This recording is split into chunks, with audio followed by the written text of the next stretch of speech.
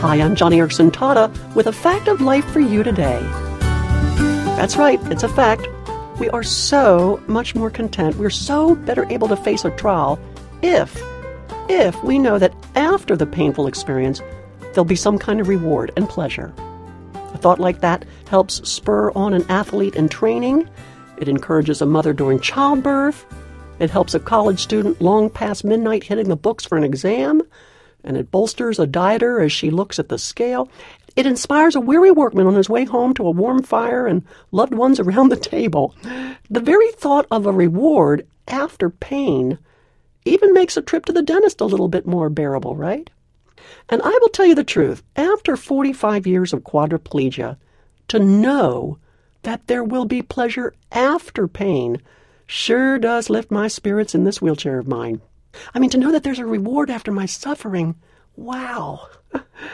The writer of Hebrews was encouraging people who were facing terrible life-threatening trials, but he encourages them in the 10th chapter with these words. He says, quote, "For in just a very little while, he who is coming will come and will not delay."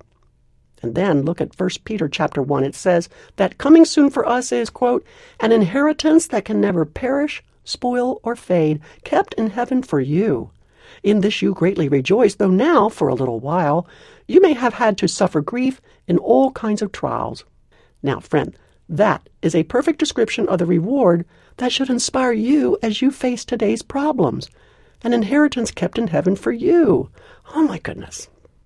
You know, there's a beautiful old poem that speaks about this, and it goes, "After the toil and the heat of the day, after my troubles are past, after the sorrows are taken away, I shall see Jesus at last.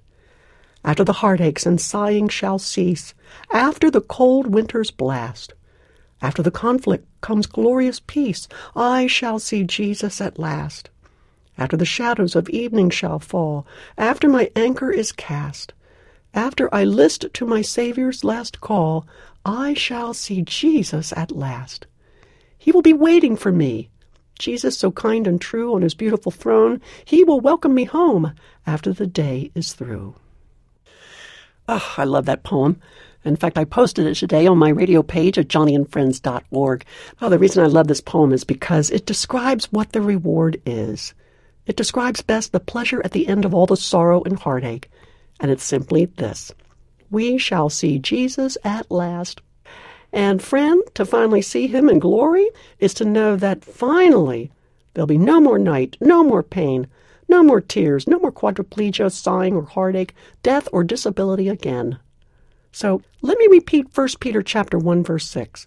Think of the tough things that you are facing right now, and remember this, quote, "In this greatly rejoice, though now for a little while you may have had to suffer grief in all kinds of trials." That should inspire you on today. And it certainly is what I hold on to when I feel overwhelmed with the day.